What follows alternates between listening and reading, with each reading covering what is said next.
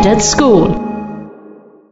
Bună, suntem elevi din clasa 9 la Școala de Arte Vizuală din Cluj-Napoca și am urmărit împreună filmul Ilegal, iar în continuare vom prezenta impresiile noastre. Cum vi s-a părut filmul? V-a plăcut? Da, mi-a plăcut foarte mult filmul. De ce? Deoarece m-a marcat și m-a făcut să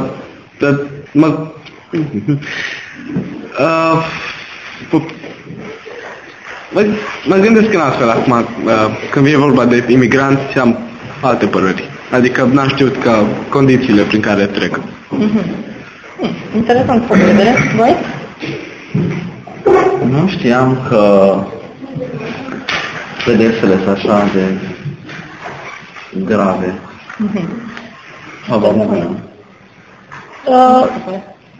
Păi, având în vedere că în țara lor duc o viață cu mult mai grea, a fost o decizie grea să se riște, așa, și sunt niște urmări foarte urâte. Da, să se riște în principal să nu se întoarcă înapoi după toate. Păi da.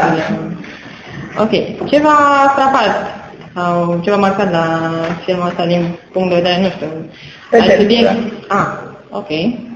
Aveți alte păreri? Da, pedepsele și locul în care se duceau înainte să fie deportați, centrul acela, condițiile de viață. Ok.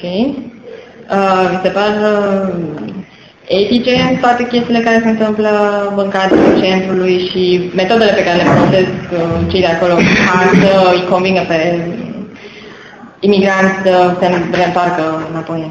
Nu, sunt crude și antice. Ok. La nivel lingvistic, cum vi s-a părut filmul? Pentru că ați auzit mai multe limbi. Păi, în moment ce erau din exportare și mai multe țări, era logic să fie mai multe limbi și mai multe persoane de diferite naționalități. Că ați auzit parcă și franceză, și spaniolă, rusă, română. Da? Română. Așa. Deci a fost chiar decorul?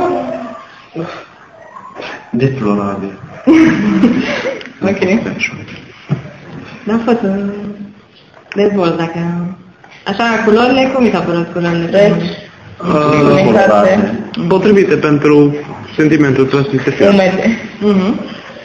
Așa, până la urmă filmul e dramă. Da. Drama. Are muzica. Cum se pare muzica? E potrivită? Da, era în momentul, în secvența respectivă. Pentru că și asta contează foarte mult când vrei să nați niște idei. Muzica n-a fost prezentă tot timpul ca în majoritatea filmelor artistice, ceea ce, nu știu, după mine i-a dat un aer mai serios filmului. Da, bine, probabil și asta... De obicei, la filme se face foarte atent pe selecția muzicii, pe fiecare fragment, ca să zică exact ideea cât mai bine publicului, pentru că publicul e diferite vârste, categorii sociale. Ok, protagonistul, cum mi s-a părut? Doamna care era personajul principal? Rol expresiv viață, a avut un copil, s-a zbătut în matură, da. Și era puternică. Când a ajuns acolo s-a întâmplat nouă, plâns nouă.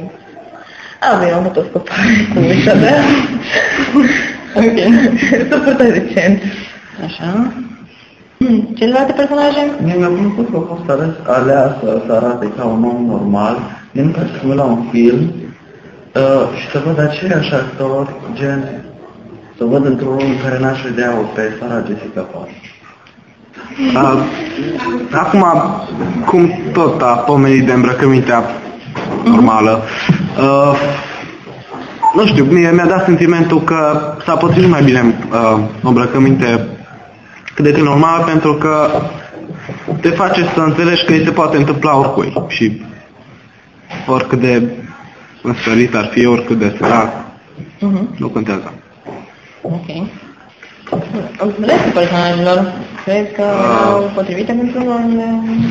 Cred că unul dintre personajele mele preferate din film a fost amica protagonistei. Cum Alessia sau Aisa. Așa. Personaj foarte puternic, hotărât. Care rezistă destul de mult. Da. Împotriva presiunilor. Ea a trecut prin mult mai multe fete de oameni. Așa. Din punct de vedere al vocabularului cinematografic, ce puteți spune așa la un nivel... Adică cadre și... Așa, din punct de vedere al cadrelor, nu știu, unele cadre l-au făcut să pară mai mult documentar decât film. Unele dintre ele.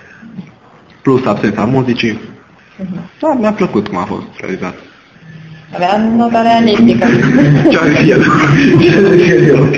Da, în principiu, chestia asta e foarte utilă pentru că, ați văzut, unele cadre erau foarte aproape, unele erau mai despărtate și asta transmite o anumită idee în contextul filmului. Pentru un film artistic n-a fost compus numai din momente artistice. De exemplu, cum se vedea camera peste umăr se mai găsea un pic cum arăta, ca și cum ar merge și de asta vorbesc că i-a dat uneori sentimentul de documentar. Ca și când cineva era după el. Da. Și ca și când documenta un observație propriu-zisă la fața locului și tot. Ok, acesta ar fi concluzia discuției noastre despre filmul ilegal și ați ascultat o emisiune a Școlii de Arte Vizuale în cadrul proiectului Friday School. Friday School. Formăm un public nou pentru cinematografia europeană.